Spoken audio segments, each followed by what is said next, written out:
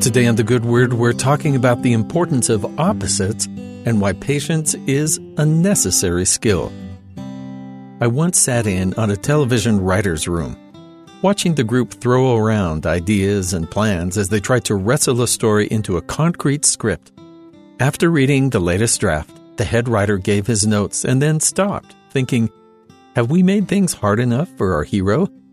That's what he asked everyone in the room. The happily ever after they'd given their protagonist wasn't enough to make a satisfying ending. They needed to make things worse on the front end. This is a basic concept in any kind of storytelling. To make your audience care about your characters, you have to put them through the ringer. Triumph is sweeter if the protagonist and the audience know the bitterness that preceded it. Opposites highlight one another. Without an evil empire or a dark lord or even just a really mean boss, the hero doesn't seem very heroic. Audiences respond to those contrasts not just because we like seeing opposites play out, but because that's how we experience the world. We're naturally a bit self-centered and with only our perspective to make judgments from, so any conflict is tempting to turn into a binary of right versus wrong. The challenges we face are relative, so overcoming any odds, no matter how large or small, is going to feel just as dramatic as defeating some great evil. God is there for us, whatever the size of our trial. His support, His teachings, help us contextualize what we and other people are experiencing in the bigger purpose of His work. Loving God doesn't want us to suffer necessarily, but He recognizes that as mortals, we're here to learn from the consequences of our actions, or we can't grow.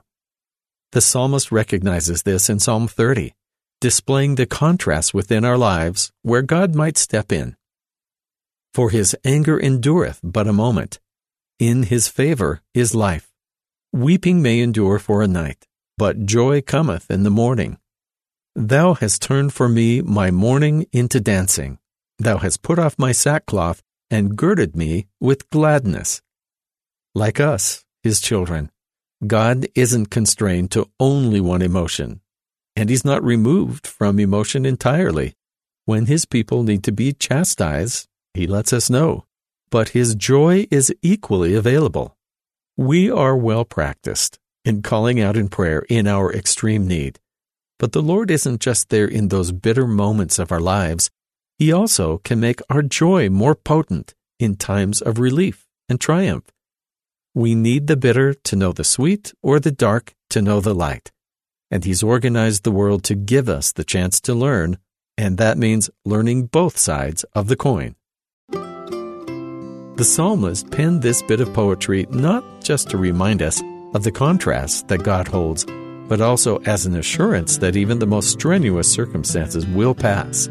That when darkness surrounds us and looks like there's no way forward, it's helpful to remember it hasn't always been this bad, and it won't be forever.